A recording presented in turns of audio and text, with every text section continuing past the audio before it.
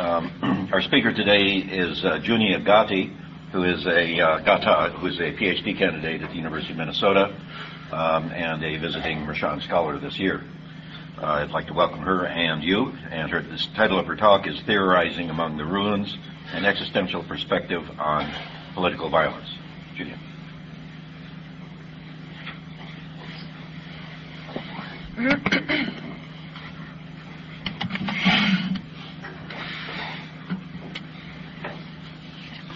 Good afternoon, everyone. Can you hear me?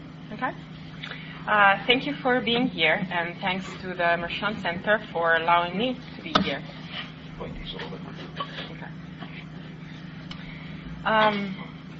This has been a very productive year and a very intellectually vibrant one, thanks to the center. Today I would like to talk to you about what lies at the center of the dissertation I am writing. And I do this with some trepidation because it constitutes the daily bread for many of you here. I'll be talking about political violence. I will first tell you about the qualms I have with how the question is addressed by political theorists and about the possibility of theorizing violence in the first place. Then I will suggest a different way of thinking about it by looking at the work of German philosopher Karl Jaspers. The dissertation was motivated by dissatisfaction with the way in which political theorists, especially contemporary ones in this part of the world, were addressing, or rather not addressing, the question of violence. Some theorists, like most famously people like John Rawls or Jürgen Habermas, focus on notions of reasonable disagreements. They begin their theorizing with the requirement that violence be checked at the door. Others do celebrate agonal forms of politics and vigorous contestation, but understand the agon as the place where contestation never quite reaches the stage of massacre or torture, or genocide, or even just plain violence. Now, I really don't want to give you the impression that I think this kind of work is worthless or trivial or uninteresting. Actually, I had an epiphany of sorts last year listening to Clarissa Hayward's presenting her paper on the mall at the Midwest Political Science Association. And I remember seeing clearly the drawbacks of an exclusive focus on this ever-present threat of violence. An obsession of violence with violence surely is often detrimental to democracy and to many other political ideals, as we have learned only too well, I think, in the last 4 years or so. Yet violence is indeed an ever-present threat. Here, and especially in contexts where there is no central power to enforce order, whether in countries torn by civil war or in the international realm. So it cannot simply be written off our concerns or be left in the hands of politicians as an instrument of propaganda. The question is whether theory has any business engaging violence on its own turf, whether it can speak to violence. Hannah Arendt actually wrote that this is not possible, and she is one of the theorists in the 20th century that has probably taken violence more seriously. She writes On Revolution that where absolute violence rules, and she has specifically totalitarianism in mind, where absolute violence rules, politics, and hence political theory, is silent. I believe there is clearly a sense in which Arendt is right. But then the question is, can we leave it at that? How can we step out of the grip of absolute violence, if not by thinking through political alternatives, if not by theorizing violence and possible responses to it? And this is, by the way, what Arendt herself does in books like Origins of Totalitarianism, Eichmann in Jerusalem, and On Violence. If we turn back to the past for inspiration on what I call thinking among ruins, we hardly find compelling models for taking violence seriously without yielding to a celebration of it. Political theorists, I think, have had a tendency to divide themselves into distinct camps. On the one hand stand those who try to devise a just organization of society so that the use of violence will not be necessary. Thinkers as different and as distant as Plato, Locke, Rousseau can be read as doing this. Political theory is, for them, about making sure that violence will not happen, or determining what kind of violence or measure of violence we can tolerate.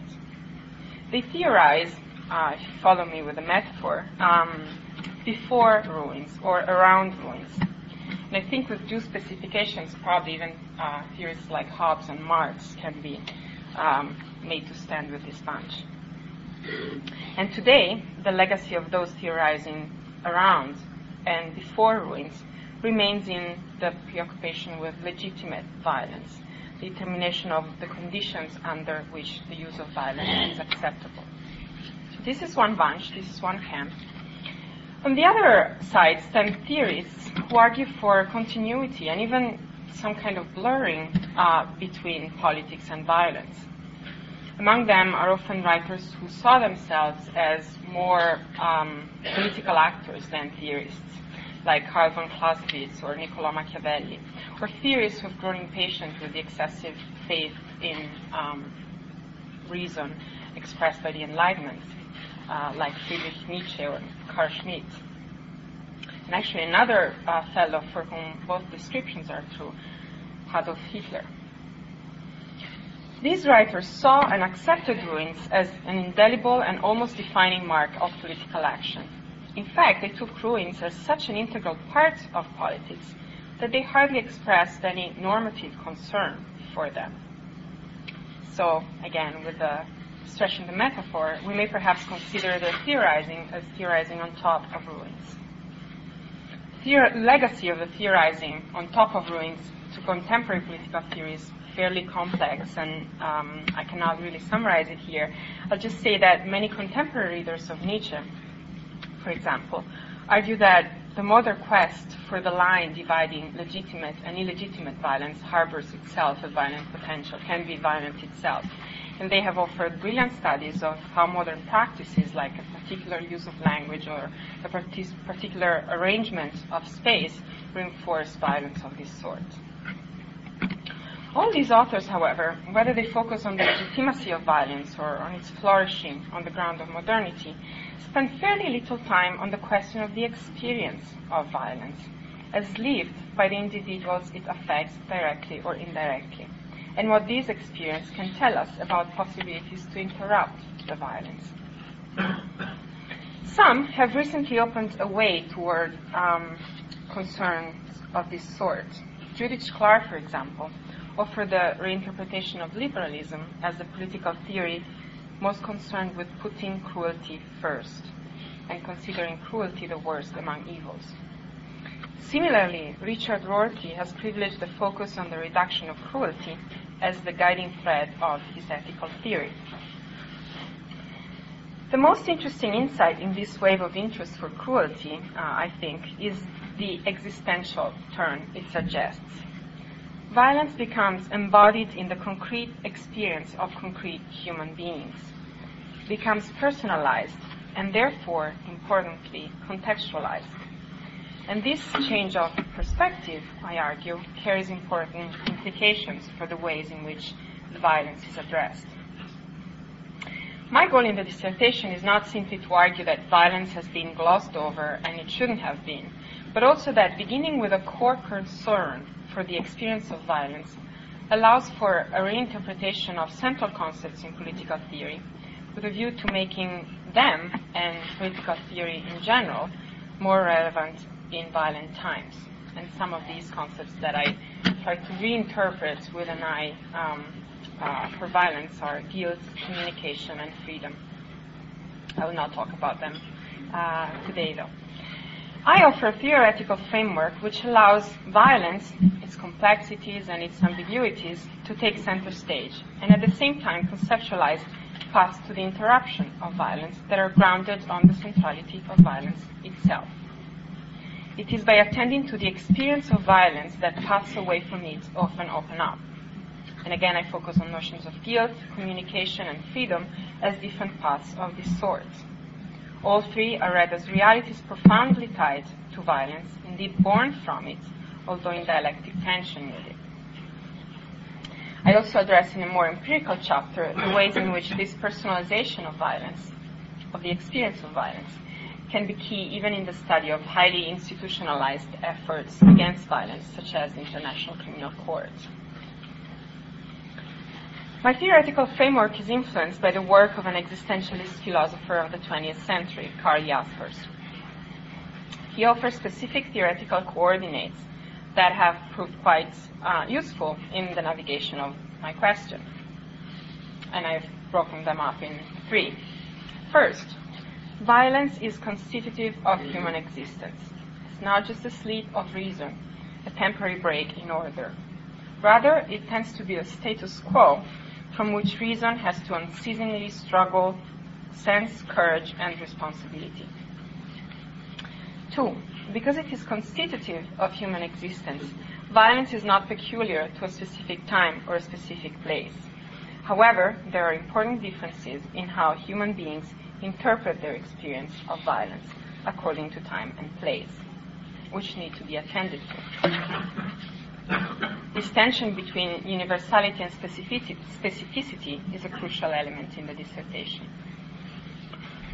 Although constitutive, and I'm at my 3rd point, although constitutive of human existence, violence also has an extraordinary power to elicit resistance and rebellion against itself. It often appears senseless, not only to those privileged or in a position of power, but also to the immediate victims, perpetrators, and bystanders. Now, before I turn to expanding on these 3 points, let me briefly point to the fact that an investigation of the experience of violence implies a peculiar understanding of theory, one that I'm sympathetic to, and that Hannah Arendt, to return to her, Arendt was Jasper's student and friend, what she has called thinking what we are doing. Theorizing means thinking what we are doing. So she shied away from the notion of theory as abstraction and a focus on generalities and universals. It is what I call a posteriori theorizing. I don't ask under what conditions the use of violence is legitimate. As I said, many authors have done this really well in the past. This is not where the work most needs to be done, I think. I rather ask, now that we are in this place of tragedy and massacre, what can we do to get ourselves out? There's clearly a level of practical politics that must be involved here, the level of diplomacy, negotiations of various types, and domestic and international law. And there is also an important role to be played by political science beside theory, with the empirical study, for example, of past conflicts, what worked to move from violence to politics and what didn't. But I want to deal with this question as a theorist in a Arendt sense, as someone who is not only concerned with the study of regularities, but also of possibilities, what may, should happen, what could break those regularities and affect change. Now, theory, with its centuries-long experience in thinking about the human condition and the passions that move individual beings, is, I think, well equipped for an analysis of the micro foundations, what we can call micro foundations, the micro conditions that facilitate a movement from violence to alternative forms of political exchange, for understanding what makes human beings be with one another without killing one another, which makes possible and consolidates whatever agreements have been made or are made at the macro diplomatic level. And this is important because it's exactly the aspect that interests me the most about political violence, which is what violence does to individuals, its effects on the living experience of concrete human beings, and how this concrete experience can be turned into a force against violence. Existentialism helped me by bringing the level of analysis back to the individual, this micro level. Not the individual as we know him actually being the relevant pronoun, from existentialism as a rational, from liberalism, as the rational, autonomous calculator of advantages and disadvantages, as naturally social or naturally antisocial, but rather the individual as free, immensely complex entity, but also fundamentally embedded in historical and local contexts and webs of attachments. This is, to use an interesting expression coined by John Keane, in my way, of democratizing violence, I guess. This more extended look at what violence does beyond the macro level. Okay, let me now turn to a key element in Jasper's philosophy, which constitutes, I think, a bridge between the two traditions of thought that I've delineated earlier. One neglecting the full horror of violence, the other resigned or even enthusiastic about it. This element is Jasper's concept of boundary situation. Boundary situations are, for Jaspers, situations that humanity cannot avoid. Specifically, he lists them as 1. The sheer fact of always being in situation, suffering, death, struggle, force, and guilt. We may think of them as the dystopic common ground of humanity, what everyone shares and may not be too excited about sharing, actually. When confronted with them, the intellect, with its need to find definite and reassuring answers, is confused. We can only live through boundary situations with the aid of reason, which Jaspers conceives of, like many post-Enlightenment thinkers, as a more comprehensive faculty, including emotions and so on. Although they often are isolating experiences, these boundary situations also have a strong relational aspect, and I will try to make the most of this aspect to show their political significance. In the talk, I will focus on the boundary situations of force, struggle, and suffering, since I had to cut something, and they are the ones I think that best illustrate how existentialism serves me in this quest for taking violence seriously without yielding to it. So first, I'm going to actually first talk about force as a boundary situation, and then explain exactly how what boundary situations illuminate, and then go back to the second one, because I think it's helpful to bookend the theory with applied instances. First boundary situation, force. Jaspers identifies it as boundary situation in his 1958 book, The Future of Mankind, which is a reflection on the threat of the nuclear holocaust and what we can do to avoid it. This is one of his most political books. Jaspers actually started out as a psychiatrist and then became a philosopher in the first half of the 20th century. And then after the end of World War II, he began to be very engaged in more strictly political questions. So he wrote on the question of German guilt, he wrote on the state of the university, on Europe, and on the question of the nuclear holocaust. In The Future of Mankind, Jaspers defines politics as the association with force. Yet, he notes, the whole seriousness of force, and here I'm quoting him, as an ineluctable boundary situation of human existence, is usually lost sight of in political discussion. And here I'm trying to give you a sense of the ambiguity of the notion of force that emerges in that book. Human beings are not different from other living creatures. Their basic situation, what Jaspers called basic situation, is the same. They devour one another, defend themselves, and escape. Man cannot do away with force. It would be absent only from a kingdom of angels. There is no law of nature or otherwise that dictates or guarantees a permanent and unambiguous victory over force. Rather, the effort falls squarely and indefinitely on the shoulders of men and women, whom existential freedom endows with the responsibility to do the work again and again, whenever a catastrophe, this is Jasper's word, shatters the precarious order established. Such burden of responsibility is hard to bear. We like to disguise the facts of this basic situation. We want to take the recourse to force for the exception, for the abnormal, unhealthy aspect of certain conditions, and to regard peace, quiet, and non-violence as normal.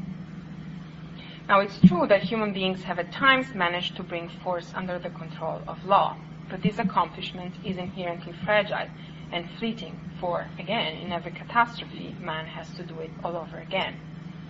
Actually, the tension between force and the law is one of the pivotal points of the future of mankind. Jasper says that a final victory of law over force is impossible. Even when it temporarily conquers force, law does so effectively only insofar as the threat to use force remains in the background.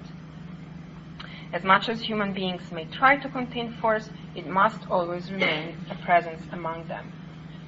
And here is a direct quotation: "It is an illusion that the right could be relied upon to prevail. As truth needs exponents, the right needs power, a power that is not inherent in it." Yet, for all this discussion about the inevitability of violence and the ever-presence of force in this case, the effort to contain it is also indispensable, lest force be left to just destroy mankind. Now, this work of countering force cannot only draw strength from the law, for we've seen that exclusive reliance on the law is inadequate according to him, but rather from a broader sensitive consciousness of rights, whereby, and these are again Jasper's words, everyone is co-responsible when any wrong is done. And here I think you start seeing the relational elements there. Force, in an even more defining human way than death, another boundary situation, is a privileged ground for human beings to comprehend, or at least embrace, their humanity with authenticity and truthfulness. Authenticity and truthfulness tend to be buzzwords among existentialists of the side of our existence that is truer and more noble. Jasper writes, "Sheer force has no limit, for it can destroy all life. But there is one limit, that destruction may manifest something more real than life and all force." So we have this dimension of opening. Jaspers had clarified the dynamic of this manifestation, of the possibility for force to manifest something more real than life and all force, in his most strictly philosophical work, written in the early 1930s, 3 volumes of his philosophy. And here I'm venturing in strictly philosophical jargon, hopefully not too annoying. What is more real than life and all force, and may be disclosed by it, is, for Jaspers, existence. Existence is the dimension of our existence. Again, think what is accessed by being authentic and truthful. Is the dimension of our existence which harbors our potential and our freedom. In his words, it is what in us is not, but can be, ought to be. Existence is that truthful, authentic self at the center of most existential theorizing. And it is disclosed precisely through a brave journey through boundary situations we do not choose, but are ready to face. How do we do this, become this existence we potentially are, and most importantly, what political meaning does this have, considering it is force in the political realm that concerns us here? If I deal with the boundary situation as a spectator, the potential of the boundary is lost on me. It's not the case that any death, any struggle, automatically is a boundary situation. It has to be experienced in a certain way to become such. And Jaspers identifies 3 steps of a desultory process, not necessarily the steps. The progress through the steps is not necessarily guaranteed, so that this loss will not occur, this loss of the boundary will not occur. First, I do look at my own existence as if it were a stranger's. I rely on generalities and universals in order to keep the situation, whether death, force, struggle, suffering, or guilt, at a distance. I dismiss it as alien to myself. I do not let it affect me. I guess you would call it denial in psychological terms. But because I cannot help finding myself in the situation, and because I still exist in situations, I find this to be, in Jasper's words, a place of loneliness.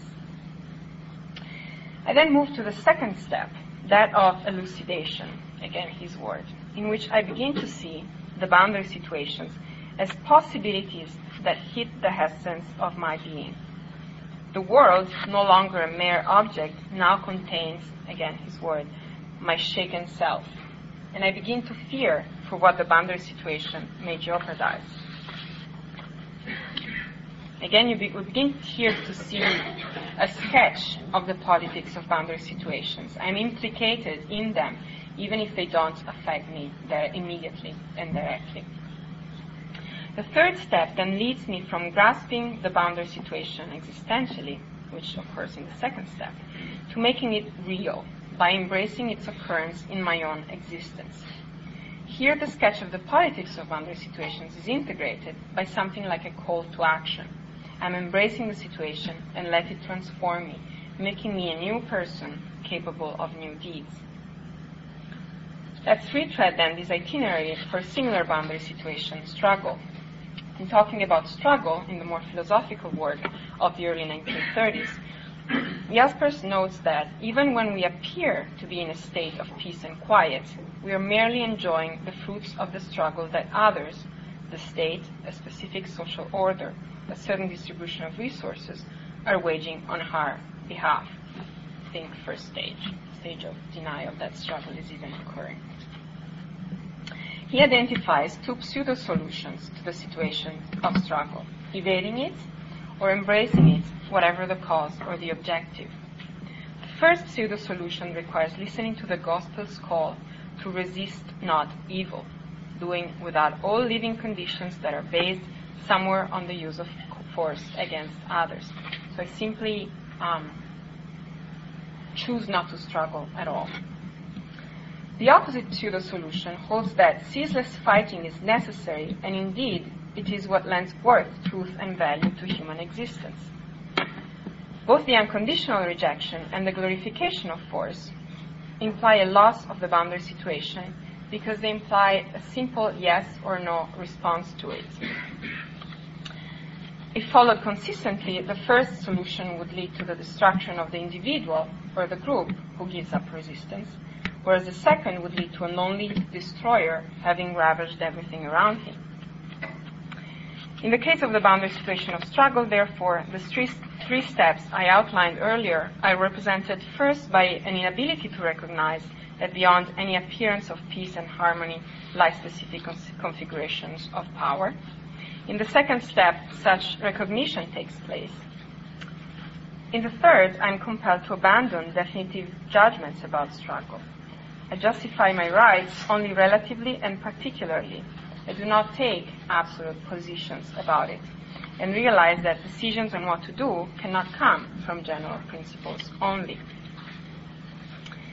Between the harmonious peace of meeting of souls and the violence waged for its own sake, we stand in need of making political decisions, specific political decisions, with incomplete information. The journey through struggle, as through other boundary situations, is essentially a journey from solitude and abstractions to an acknowledgement of the reality and concreteness of others and of situations I cannot completely control or tame. A similar itinerary occurs in the boundary situation of suffering. While often a profoundly isolating experience, the reality of suffering is as definitive of the human condition as that of struggle. And once again, we find besides this reality of suffering, the impossibility of a simple yes or no answer to it. The experience of suffering is inevitable, but cannot be simply accepted. Suffering becomes a boundary situation when both inevitability and unacceptability are embodied in the attitude towards it. Then I do not try to evade the pain by trying to ignore it, or, in the case of the suffering of other people, by keeping my distance, withdrawing when I realize the pain is incurable. I do not merely suffer the effects, but translate them into activity. And that's your hint to the third step I've outlined above. I think with suffering, the relational and political potential of boundary situations comes to the fore in two ways. First, Jaspers explicitly says that the situation lived by another may become my own boundary situation. Jaspers talks of the possibility of embracing the boundary, but by not evading another's pain, keeping our distance, but rather letting this pain affect us deeply and change us. Second, what is politically crucial, this change means not merely suffering the facts, but translating them into activity. So, when Jaspers talks about taking up my cross as a lot that has been cast for me, he does not exclude the empathy that may cause one to suffer with another, because he or she suffers. So let me point to some of the political implications of a focus on boundary situations. They show the inadequacy of exclusive reliance on the intellect and its universal abstract principles in dealing with the dilemmas of practice. We can never exhaust the complexities of reality to fit into those principles, nor can we ever fully step out of our determined situation to examine reality from the outside. The way to cope with the dilemmas identified at the boundary, as I've tried to show, is not by an appeal to the abstraction of general principles, though actually Jaspers says not without them either. We cannot make political decisions without generalities, but so to speak, practice disfigures generalities to an extent that they are hardly recognizable when we need to rely on them at the decisive moments. Second, boundary situations suggest that there are elements of universality in the human condition, our shared ability to, actually our shared implication in those situations. But also that those elements of universality are disclosed by an engagement with the concrete, specific struggles and experiences that men and women have to confront. Everyone has to face death, struggle for survival, and suffering, but everyone does so in its own way, in his or her own way. Now, if we eliminate these concrete struggles from our theorizing from the start, as I suggested many contemporary theorists do, we're left without any concrete ground to access these elements of universality, and in danger of ill-advisedly apply categories that simply do not fit a certain situation. Now, this implies a blurring of the distinction between politics and morality in Jaspers. Liberalism has, with considerable reason, warned us about dangers of mixing politics and morals. But if we keep in mind that change is not here forced from the outside, but must be autonomous and originates within the individual, we can simply appreciate the emphasis on coherence and character that the demand for change implies. And I'm reminded of an interview that Noam Chomsky gave, where he pointed out that it was common for people to come up to him after his talks asking what they should be doing. And he would point out that they knew exactly what was to be done. It's just that they wanted sort of a theoretical hook to escape the simple responsibility of doing precisely what they knew was to be done. There is another more strictly political contribution of my reading of what I somewhat reluctantly call liberal existentialism. In general, the emphasis on the concrete experience of suffering does not bear simply on the highest levels of self-elucidation and change in man, but also at the level of practical politics. As students of communication, politicians and activists know very well, the impact of a dramatic personal story is far greater, longer lasting, and more likely to compel to action or affect public opinion than the use of statistics or generalities. And this was, by the way, a major element in the advancements of the human rights movement in the last 50 years. And I think precisely at this time when suffering is easily manipulated, it's important to just inquire into its nature and into what it calls for. And since you've been so gracious in enduring this much political philosophy, I had pre-written this, but actually you have been very gracious. Let me end on a slightly more applied note. Part of what I'm getting at through this study of boundary situations is the negotiation of the tension between universality and concrete specificity that seems to guide the work of several human rights activists. It seems to me that the framework I suggest integrates a reading of their work as inspired by liberal principles, which is the standard reading, by highlighting certain elements typical of their work, which have been traditionally absent from the liberal tradition of theorizing. Specifically, the personalization of suffering, the attention to context. Activists just cannot make their case in overly abstract terms because they wouldn't be effective. They wouldn't have an audience, and they would jeopardize their status with countries they're monitoring. So attention to context, the importance of character and ethical considerations in the work of politics, things like coherence. Activists do build their power in a reputation for fairness and equanimity. And essentially the inadequacy of exclusively focusing on institutional, macro approach to the searching of political solutions. And I think all of these really deserve a lot more attention than they're usually given. And that's all.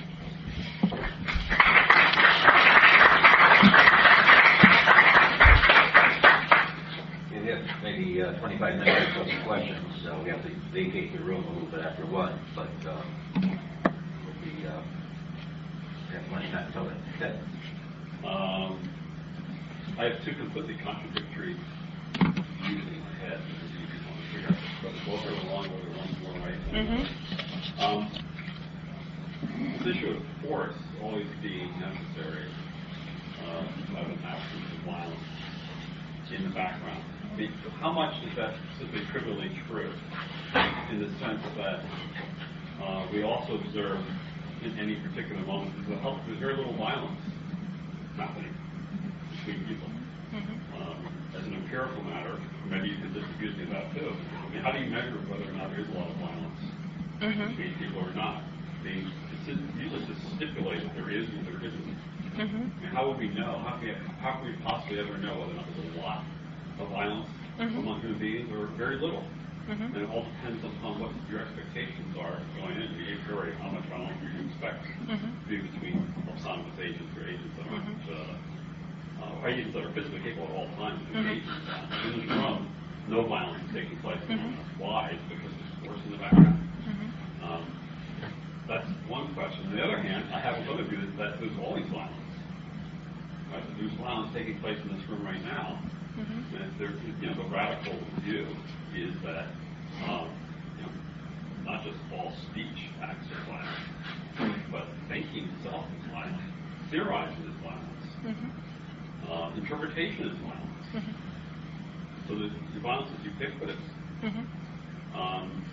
So I'm not sure which of those views I adhere to more, whether both of them are equally true.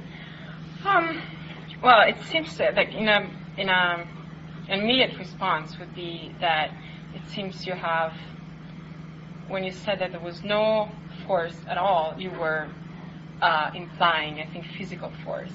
And when you said that there is force everywhere, you were implying something different than physical force. Well, I'm confusing violence and force. Okay. And there's a threat of force. You originally said that, I think it was the opposite you were quoting, that there's always the threat of force behind all social order. And that political norms, habit, routine would never be enough without the threat of force. And that might indeed be true. My question is whether it's trivially true, though, because in fact, for most people, most of the time, they're not actually thinking about force when they're not engaging in violence with other people. But already, it's completely unthinkable to them. It's unthinkable to anyone in this room to use violence against anyone else in this room right now. And it's not because we're sitting here making conceptual calculations about how much force there is waiting for us if we don't do it. About the Columbus police. The Columbus police. Rick might come out of his office, maybe who knows. So what relevance is to make the statement that you always have to have force when in fact, it's like saying you have to have air. Well, I actually add that. He stole my question, so. I can't believe it. How's that possible? It's about the most murderous societies in all of history, including studies by anthropologists. The chance of being killed in a homicide are about 1 in 1,000 per year. And that's the worst it ever gets in those totally chaotic, unpoliced, broken down societies. More normally it's 1 in 10,000. very often 1 in 100,000. So what you want to say to those societies is, boy, there's hardly any violence despite the fact that Columbus police is or is not present. I agree with clearly with what you just said. Having said this, I just think that on the other hand, there are places where violence is actually indeed a very concrete presence, and one can think of. In a trivial sense, 1 chance in 1,000. Well, 1 chance in 1,000. If you take the aggregate of the world, for each person in the world, the chance is 1 in 1,000. But there are undeniably areas of the world where that chance. There's never been a society that's much worse than that. You get in the middle of a battlefield, not perhaps, but. Well, then no society in which the homicide rate is more than 1 in 1,000 ever. How about 1,000? Not very good, honest. That's really bad. Well, we're talking about an issue of scale, right? So if you measured in the late 1980s in Georgia or in the United States, in particular, you can have your 1,000. But if you go to the middle of the crack wars in Atlanta, the people who live there and never leave that city, it's going to be a lot more than 1,000. If it makes the question. Well, but she has you have more than 1 in 1,000 cops now. But she's taking a universal philosophical. She's taking a universal philosophical theme, right? She's not claiming that the philosophy that obtains in Atlanta or the crack wars, and another philosophy that obtains for all the rest of the world. She's claiming she has a universal philosophy that accounts for. Well, I mean, I think there's a difference in scale, but I think, and I will stand by this claim, I think that the threat of violence is indeed ever present, and we are constantly afraid. I mean, that's just a very simple reality. It's a reality for me, who live in, fancy Worthington, that I could be the subject of violence at any minute. It's not that wild that something could happen to me. And I mean, I realize, and I think that's partly the reason why I've seen many American academics as neglecting the phenomenon. There is a very real reason why these questions are addressed less here than in other places. But, even in a country like Italy in the 70s, it was actually very explosive political situations. And these situations occur, all over the world. So I think, again, I would make a claim of gradation, but I would say that there is this ever-present threat. And even most importantly, I think the normative reasoning behind the claim that violence is there and is to a certain extent ineliminable is actually that demanding that threat disappear is futile and has very pernicious political consequences. It's there. I mean, you can enact emergency measures. You can go to preemptive war. You can take all sorts of steps. But that threat is simply there and will stay there. And to a certain extent, it's really a matter of how you look at the world. And I think there are, again, merits in not considering violence as ever present. But I also think that you can definitely see it as an ever-present threat, if not ever-present reality. And I think that there are important normative implications in saying that this threat is just there to stay. I don't want to belabor the topic, but did you make a distinction between the present threat and reality of it? Was your talk actually driven by the reality of it? And it seems to me that everybody lives under all kinds of ever-present threats when you get hit by a bus walking across the street, right? That's dangerous. But it seems to me that you get an empirical lift, right? If you can suggest that lots of societies look like Rwanda, for example, right? But if you're just stuck with the 1 in 1,000, even in the most disorderly, most chaotic places, you're.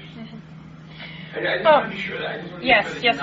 shifting your very fair question. A chaotic, violent society where death is a reality, people are getting stabbed on a regular basis, whatever, and the ever-present threat is because they're ever-present threats for lots of things. Yes. Right, which we all build into our, we all make calculations, but am I going to walk on my bathroom floor without slippers on when it's wet or something? I mean, there are all kinds of things out there, and it seems to me we do a distinction between that and. Yes.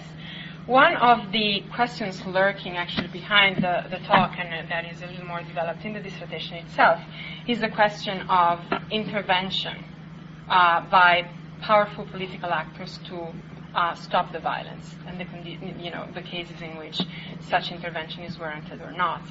And so the there is a distinction between the ever-present threat of violence and the ever-present reality of violence. The ever-present reality of violence is the experience of, say, civil war-torn countries. Okay? Now, the ever-present threat of violence is what allows people, call it the center or the powerful center, to actually identify themselves to a certain extent and achieve that sort of common ground that, it is my claim, boundary situations constitute. So in a way, the ever-present threat of violence is what triggers that first step that I was talking about, the ability to see ourselves as implicated somehow in the violence that's happening, and possibly in the step from in the passage from the second step to the third step, which also calls to action. So I agree. It was probably not didn't come out as clear because I had not developed this aspect, but that's where things stand. So thanks for the opportunity to clarify that. In some sense, this reminds me of something that Washington was talking about disability and risks of disability and insurance. So basically, even though the reality of disability or the reality of suffering or having injuries and so on only occurs to some of us, but somehow we have an insurance market that allows us to, given the ever-present threat of potential disabilities or injuries, to prevent future realities of such, or at least to alleviate future realities of such situations by buying insurance. Now, what seems to me to be different here is that when you talk about violence, there isn't such an insurance, and the state, in some sense, the most practical thing that could come from this would be to say the very simple metaphor that rational choice theorists could think about for what should be the overriding principle behind, for example, something like an international criminal court that you have another chapter on, but would be we have to think of how to provide such an insurance, and how can we think of providing such an insurance if people don't have that threat. If they have it, they will start thinking about it. If they don't have it, and if they are pushed towards not having it, then they will underestimate this problem. They will not buy, so to speak, this insurance. That's kind of like a Rawlsianization of the boundary situation in terms of the invisible, veil of ignorance. Yes, Alex. I just want to see if I understand your argument sort of in the context of universal jurisdiction and international law. And I know that you write about the ICC, so I'm tempted just to say talk about universal jurisdiction, but I'll try to word it in the form of a question. So I guess to me, the practical problem with the concept of universal jurisdiction is that it sounds nice that we should care what's happening somewhere else and we should apply the same principles. But as a reality, when I read today that probably more like 300,000 that died in Darfur, it just seems so abstract. Darfur might as well be a region of Middle Earth or something like that. And so you really need to care about others, and you need to, like you said, step outside of yourself. But is it because I have violence in my life, or the threat of violence in my life, that I care about what's happening in Darfur, which might make something like enforcing universal jurisdiction possible? Well, thanks for bringing up the points. I do address the question of universal jurisdiction clearly in the chapter on the ICC, and actually throughout the chapter on guilt as well. Universal jurisdiction is problematic, I think, under this framework. It's not necessarily something that is negative or that we should do away with and just take off our political concerns, but it's because of the question of the emphasis on specificity and context. It's just a difficult concept. if you understand universal jurisdiction as the right of one country to try anyone in a different country.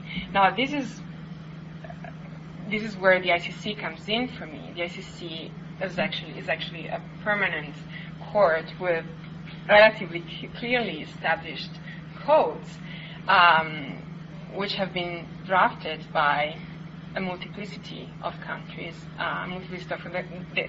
These codes have been negotiated by all the relevant people to whom the ICC applies. So the take on universal jurisdiction, or my take on universal jurisdiction, drawing on this work, is that going the ICC route is a much better idea. And also, even as far as the ICC is concerned, I do want to put an emphasis on the limits of a purely legal approach to this. So my route is actually going from, what you said is the threat of violence in my life, or my access to the boundary situation of other people, pushes me to do something. Well, that something is not exclusively, calling upon laws to do the work, but is something, more, in a way, grassroots politically grounded. And but on the other hand, the reason why I do talk about the ICC is that I do want to show that these kind of micro levels and dynamics do have an impact in, macro international relations. And in the chapter that I have on the ICC, I really talk about the ICC as born out of activist actions, and I really highlight the role that these people had in the building and in the getting started of the court. So definitely not simply universal jurisdiction, or at least highlighting the political complications with universal jurisdiction, I'd say. Yes. I just had a question about force, because I was thinking about, for one, what brought me here today is that I think I had some of the same frustrations that you had with the book theory, but didn't really know how to articulate it. I think you saying what you said. But also, with me and force, now for you, is force limited to those practices which are enacted by the state? Because to me it seems there's a whole constellation of kinds of force, right? For instance, if violence did occur in this room, we're not waiting for the police department to get here. If someone starts beating on her, we are all going to very forcefully take hold of that person, right? This is not to mention the times in societies when there have been sort of paramilitary groups, there have been non-state sanctioned or state-sponsored terrorist groups like Ku Klux Klan that have acted very forcefully and been even perhaps more present than those state institutions, right? In being forceful and in, just say, threatening violence. Right? So I guess the question about how do you see force and what is that limited to? Actually, I've been trying to pin down Jaspers on these questions, and it's not very easy to do, because he writes about these things at 1958, 1930, so a long time passed, and it's not clear whether, for example, the most obvious tension is between the boundary situation of struggle, which, as he calls it, in the 30s, and force, as he calls it, in the late 50s.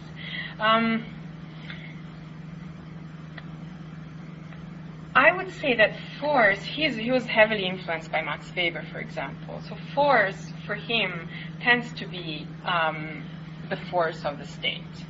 On the other hand, because the focus of this Future Mankind book is actually the threat of the nuclear holocaust, he also talks about the force wielded by the different states against one another. That's force, too.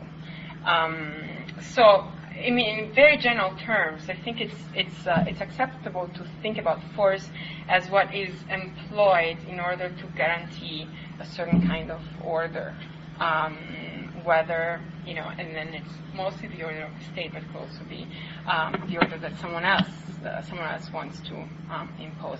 Whereas struggle is more in the question in the understanding of struggle, the emphasis is mostly on the interaction between. It's as if there was not a clear winner in the struggle. So the emphasis is really on the contest between and among forces rather than the attempt to impose order. But I think that any group that demands to exert control on another in a certain way can be captured under the umbrella of force. But the way I work around all of these possible ambiguities is to try and define and actually put more clarity in Jasper's work than actually exists. It's not even even the question of physical force versus symbolic force, or those kinds of things is not extremely well thought through in his work. So, but I think asking the reasons why there are these kind of confusions is interesting in itself, and often really sometimes there's just nothing there, but sometimes it's thought-provoking, I think. Yes. You use the phrase absolute violence on something I'm interested in, because in international relations we sometimes distinguish between brute force, which really isn't political, it's just I'm going to use force and I'm going to beat you in a submission and take over your country. I don't care what you say or what you do at this point, versus the compellence or coercion, which is still very political. You're trying to extract trying to get the other side to engage in some sort of behavior or grant concession or do something. So there's still bargaining going on. So I sort of see it as the difference between the presence of bargaining, whether it's actual active bargaining or just passive bargaining, versus just applying violence with some goal in mind. And there's nothing the other side can do to mitigate that. And is there when political theorists talk about, say, absolute violence, is that the same type of distinction they're making, where you have violence short of absolute violence, but there's still some underlying bargaining? I don't know what political theorists would say. Does that seem like a... Yes, I think so. Political theorists are a pretty eclectic and disorderly bunch. So, what means absolute violence for one theorist may not necessarily mean absolute violence for another, exactly in the same terms. On the other hand, I was quoting Arendt when I talked about it, and for Arendt, yes, that's exactly what you're getting at. And for her, so it's complete absence of any kind of response from the victim of violence, of the possibility of response from the victim of violence. She had in mind totalitarianism, and specifically, the condition of the Jew in a concentration camp. That's absolute violence. There's practically no response that is possible for the other party. And actually, it's interesting. Jasper talks about nonviolence, for example, in The Future of Mankind, and he has very enormous admiration for Gandhi. But he also notes that the only situation in which nonviolence can be conceivably an effective tool is precisely the condition where there's no absolute violence. There is some kind of exchange and some kind of culture on the other side that's ready to at least listen or have the germ of some kind of negotiations, as in his opinion existed between India and Great Britain. I think this is the last question. It's all yours. Better question, actually. I feel like I'm about 5 steps behind, because I'm going back to initially listening to discussion about the objective level of violence, and I think I'm still trying to get a handle on the argument. And so it just occurred to me as I was listening to John that it can be true both objectively that only 1 in 1,000 people die in a given society, and that human subjectivity across space and time is constituted by the relationship to violence. And I was wondering if you're making if yours is the latter claim, and that it because I think I'm saying what you were saying. I want to know because human subjectivity is constituted by the relationship to violence, irrespective of the objective level of violence in society. We can therefore enter the subjectivity in the suffering of others across space and time. So this is a cosmopolitan identification is possible for that reason, because every subjectivity must be that way. And so is that then an alternative basis for cosmopolitanism to say, no, stop, and others to say that subjectivity is constituted by reason, and therefore we can enter the reason of everyone else, and therefore we should care about everyone else, and you're proposing an alternative cosmopolitan rationale? Yes, I'm not sure that I would put exactly in those terms for one reason. Well, let me just super briefly tell you about the path to this, to Jaspers, actually. I started out working on Shklar's notion of putting cruelty first as a possible alternative to cosmopolitanism, geared towards the avoidance of cruelty rather than substantive conceptions of human nature or things of that sort. So definitely I am trying to ground some kind of constant element of the human condition that could conceivably constitute the ground for a measure of solidarity across countries. That's definitely the case. On the other hand, the reason why I wouldn't necessarily call it cosmopolitanism is that I do think that the fact of starting with concrete instances of violence, so actually looking at one specific violent situation, rather than, violence in abstract terms, does carry with it implications as to what will be done about the violence. So I'm not, say, hypothetically going to the violent situation thinking, okay, human beings have this, and that right, and so this is what should be done, right? But I'm in a way it's almost some kind of consequentialist reasoning, right? I go there, and my goal is to reduce or possibly interrupt the violence. And given this goal, and given the fact that I know that there is this possible layer of commonality among human beings, what would achieve that goal best in that particular situation?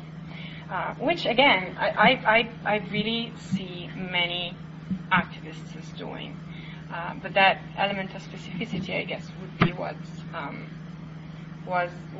would make the cosmopolis problematic, because it's not necessarily a cosmopolis, but it's a sort of solidarity among polis, I guess.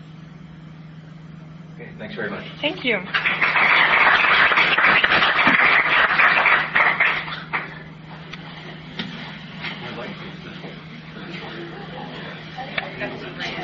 Thank you. I don't know that we've had a chance to meet on the No, we haven't. I came to your way talk. up there in the third floor. Yes, I came to your really talk. enjoyed the Thank you. presentation. Thanks so much. Thank you very much.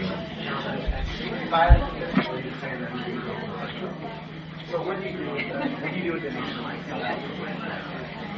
there are thousands. True, you have thousands, right? But you have thousands of homicides.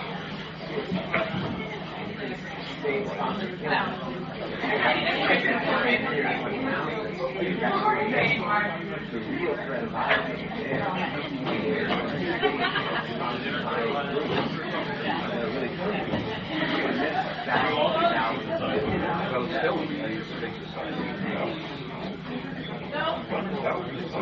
okay, you're going to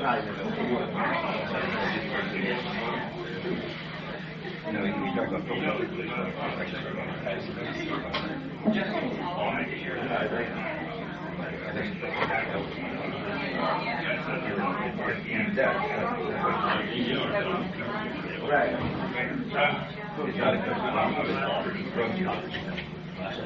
right. My question is